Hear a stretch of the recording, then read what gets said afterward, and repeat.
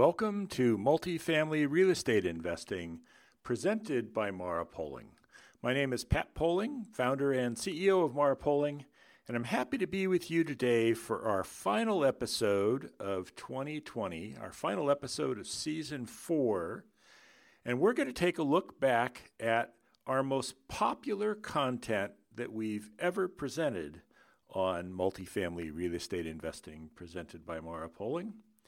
And that is 8 tips to buy right. These are 8 things that we think everyone should keep in mind, whether you're a sponsor making investments as we are, or someone building your own portfolio.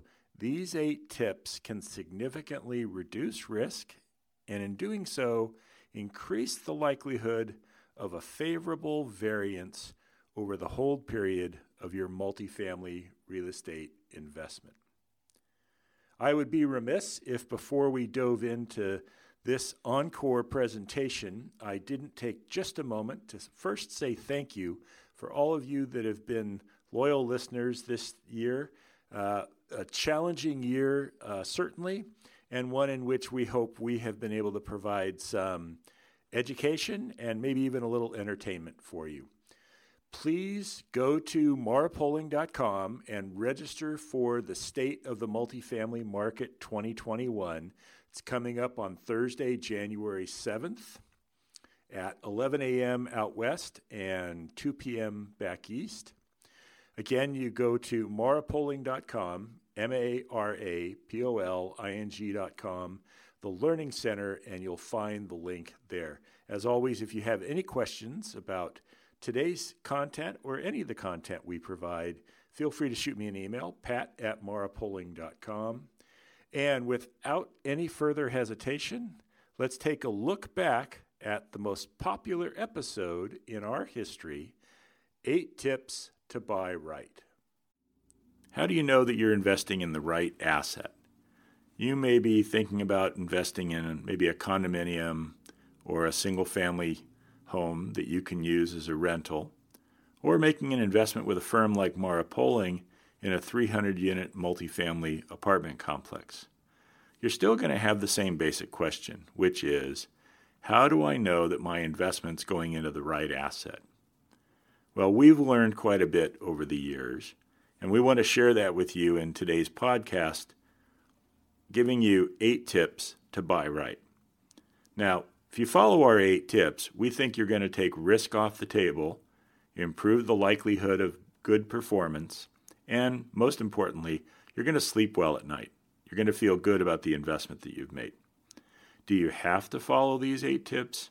Absolutely not. You can certainly make money investing in markets different than we're going to suggest, investing in different classes of assets or different sizes or ages and so on. However, you're going to have more risk. And if you bring on more risk, you might have higher returns, but you also have a greater likelihood that you could have some downsides. When you're thinking about making an investment in commercial multifamily real estate, if you're looking for a swing for the fence kind of opportunity, then absolutely you should be looking at a whole host of factors. My guess is part of your investment portfolio, though, is focused on low risk and solid returns. And if that's what you're thinking about doing, then you want to look at following our 8 tips to buying right. So we're going to go ahead and get started. When we're done, we'll have some information for you about how you can download a white paper, so you don't need to worry about trying to take notes on everything we're going to discuss today. And obviously, feel free to listen to this podcast as many times as you'd like so that you can capture all this great information that we hope to impart to you today. So let's get started with the first tip. Our first tip is, well, where do you buy? We think it makes sense for you to be looking at purchasing or making an investment in markets that have great population growth, employment growth, and income growth.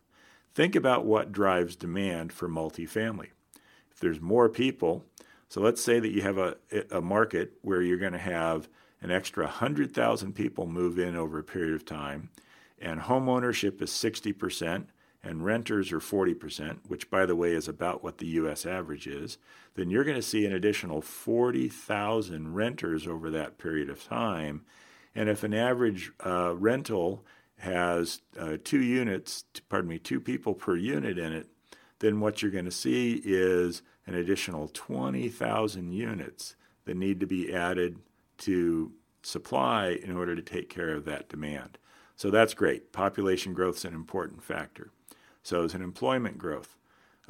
If employment grows, people have more jobs, more people are going to move to the area, and you're also most likely going to see some income growth associated with that. So those are both really good factors. We look at those and compare them across the entire country and look for markets that have really solid growth in all of those areas. We also want to look at how supply is growing. Is there a lot of new development? And if there is new development, is that new development in your space? Is it in the same class? We're going to talk about class in a moment. And how quickly is it being absorbed? How fast is the market being able to take care of that? So in the example I just gave, if over a period of time you need 20,000 new units, but the market's only going to build 5,000 over that period of time, then the absorption of those units is going to be pretty quick. If, on the other hand, they're building 40,000 units over that period of time, that's potentially going to be an issue, and that's something you want to look at. You also want to keep an eye on what the cost of that new development is. If you can buy or invest in assets that are at one price, but it costs 150% or 200% of that in order to build new supply, well, that new supply is really not going to be competitive with the asset you're investing in. And that's something for you to keep in mind. So let's move on to tip number 2. Tip number 2 focuses on the neighborhood that you're making this investment in, what the local area is. If you think about it, and this is probably true for you as it is for me, and certainly for tenants, just about everybody works, plays, recreates, dines out, shops, does all the things that you do in daily life within about a 5-mile radius of where they live. Now, we know that some people drive long distances in order to get to work, or maybe to go have fun, go to the lake, those kinds of things. But generally speaking, most people want to have easy access to all the things that they do in their daily life. So one of the suggestions that we have, a tip, would be to focus on the 1-mile, 3-mile, and 5-mile radiuses from the target asset and really look at what's going on there. Are there good places to shop, restaurants to take advantage of, important factors in life like things like, are the banks nearby, and are there parks and libraries and all the other things that, if you just think about what you use, all the other things that folks might use on a regular basis. You can certainly use Google Street View and some other tools to do that from a desktop. We at Mara Polling, we put one of our acquisition folks in a car, and we go out and we drive the entire 20 square miles in that 5-mile radius so that we can really get an understanding of the neighborhood that we're investing in, because that's an important part of this investment decision. I mentioned class a moment ago, so tip number 3 is to really focus on what we think is the Goldilocks class. So there are 4 classes of assets in multifamily real estate: Class A, Class B, Class C, and Class D. We're not going to talk about Class D much today. It's really a specialized class. We've actually got a podcast specifically dealing with classes. You can take a listen there and we go into more detail. But D isn't really a competitor to A, B, and C. It's a very different kind of class.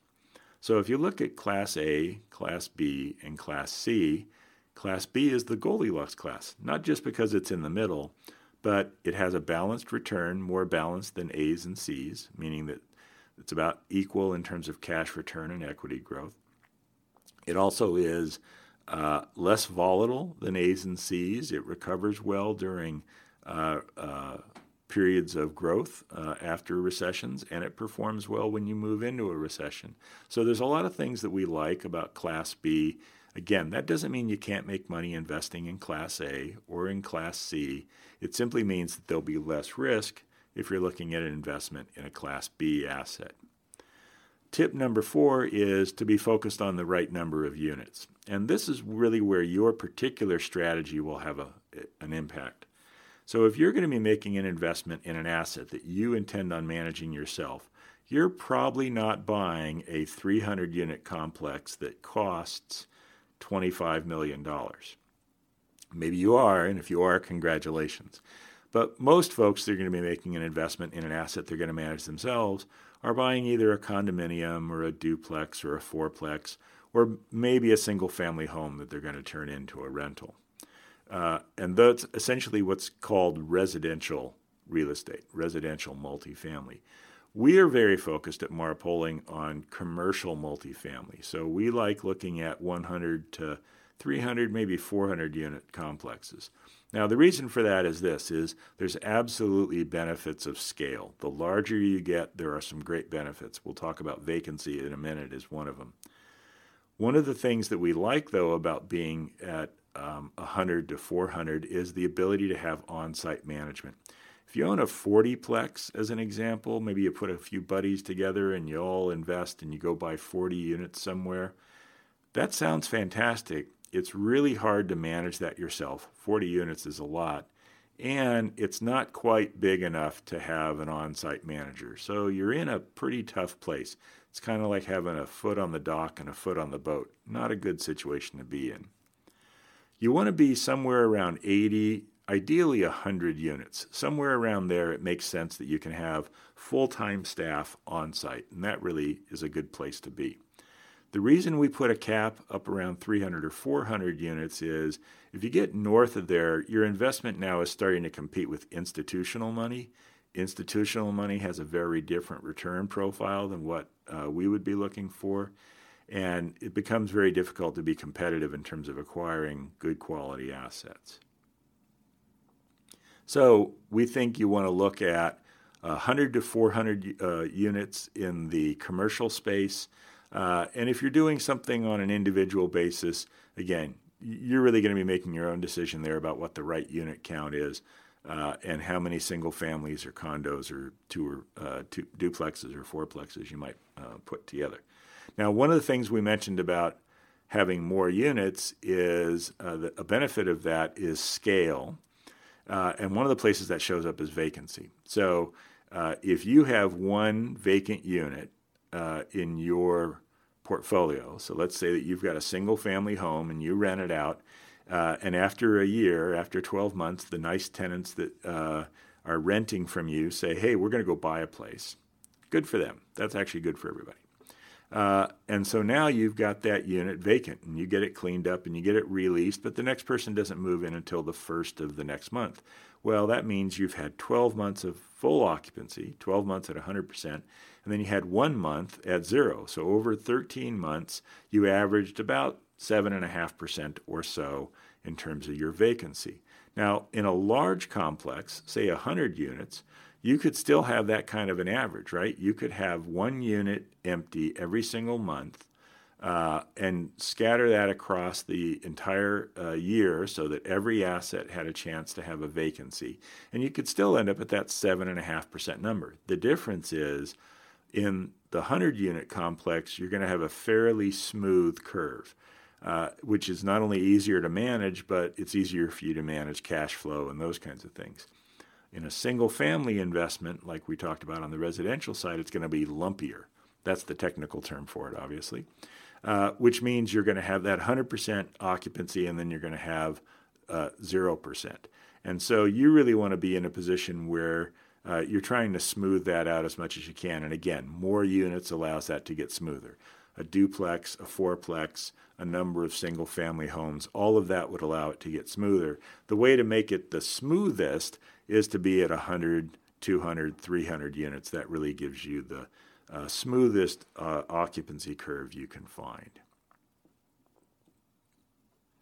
So now we want to talk about tip number 5, and that is the age of the asset. Again, you can make money investing in newer assets, you can make money investing in older assets, and we think there is a Goldilocks space to be in. So if you invest in a newer asset, it's going to have brand new infrastructure, it's going to have newer HVAC units, the roof is going to be newer technology, the interiors are going to be fairly updated, the kitchens in particular. That's all great news. You're going to pay for that, and you're also not going to have an opportunity to make a lot of improvements because the unit's in pretty good shape. So maybe you think about going to an older unit. So you buy something that was built in the 50s or the early 60s, and you're going to make all these improvements. Well, now you have to make those improvements because you've got old technology.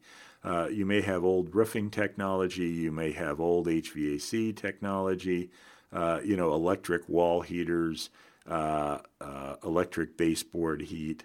You might have, either boilers and chillers if it's a large complex, or if it's an individual home, you may have coolers instead of HVAC units. So you've got to make a lot of improvements to those. Ideally, what you want to find is an asset that's old enough to give you opportunities to add value, but not so old or not with older infrastructure, because you really don't want to replace things that aren't going to give you value. For example, if you've got to put a new roof on a property, you're not going to be able to charge more rent for that.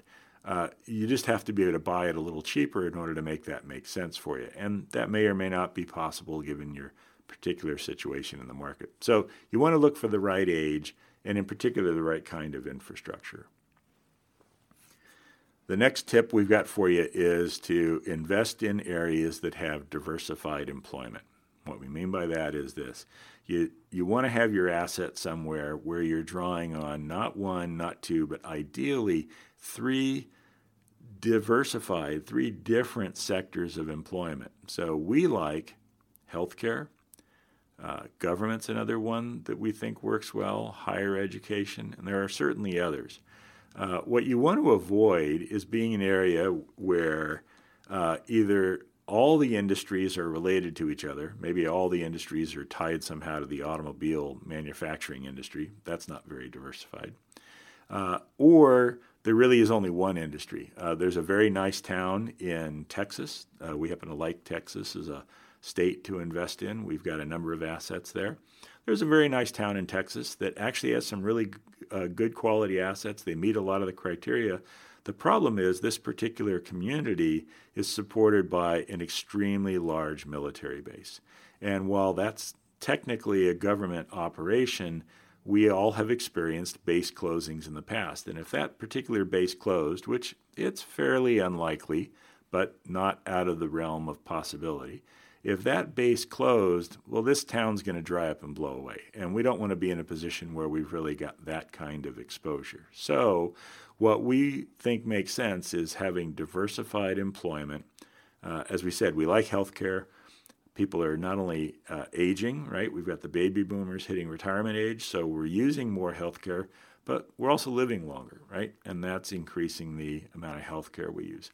Government, whether it's growing rapidly or growing more slowly, it's continuing to grow. Government's a good place to look for solid employment opportunities. And then we also like higher education. That's one of the other areas that's growing, and that could be a community college, a state college, a private university, any of those particular factors. The seventh and eighth tips are really kind of related. So we think it makes sense to be looking at making an investment in properties that are located in safe neighborhoods. This does not mean that you need to be in the safest neighborhood anywhere in the country. And again, we use FBI crime statistics to really determine what we mean by relative safety. So we're comparing on a national basis. We don't think you need to be in the 90th percentile to be in a safe neighborhood. We think the middle quartiles look good. So, 75th is, we think, a very safe neighborhood. And we think you can go all the way down to probably 30 or 25 and still be in a good, safe neighborhood. You don't want to be down at 10. If you're down at 10, that's probably not a safe neighborhood. Or even if you think it might be a safe neighborhood, it's probably not perceived by your potential tenants as a safe neighborhood. And that's really what you're thinking about. Tip number 8 is you want to be in neighborhoods with good schools. And good schools follows the same logic. You don't have to have the best schools, but you don't want to have the poorest quality schools. So you want to be somewhere in those middle quartiles. You could be at 25 or 30 or 50 or 60 or 75th percentile. Any of those we think are good, solid schools. You'll often see schools and safety of the neighborhood correlated. So reasonably good schools or very good schools are going to be in reasonably safe or very safe neighborhoods.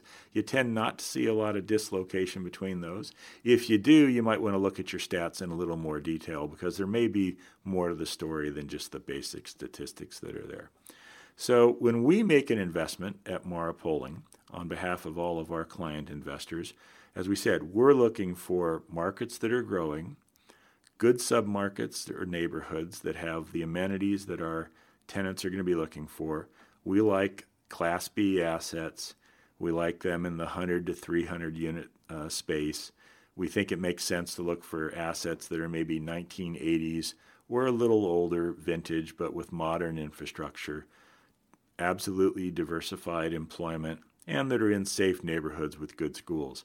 And whether you're investing in assets like we're describing with a firm like Mara Polling, or you're making an investment in an asset that you're going to own and operate yourselves, we think you can take risk off the table, improve your performance, and ultimately sleep better at night because you've made an investment in which you've bought right. And that's what our 8 tips are about. Well, thank you for joining us today. I hope you found 8 tips to buy right as valuable today as you all have over the last few seasons. You continue to vote that the most impactful and positive episode we have presented to date. Don't forget to swing by marapolling.com and register for State of the Multifamily Market 2021 coming up on Thursday, January 7th. I didn't mention this before, but please register even if you can't be in the session live. You will be amongst the first to get a copy of the recording and the presentation materials. So please stop by and register today so that you can do that. Next week starts Season 5 of Multifamily Real Estate Investing presented by Mara Polling. I hope that you will join us. We've got lots of great content coming for next year. And with that, I wish you a happy new year and hope that you will join me next week for the beginning of Season 5 of Multifamily Real Estate Investing presented by Mara Polling.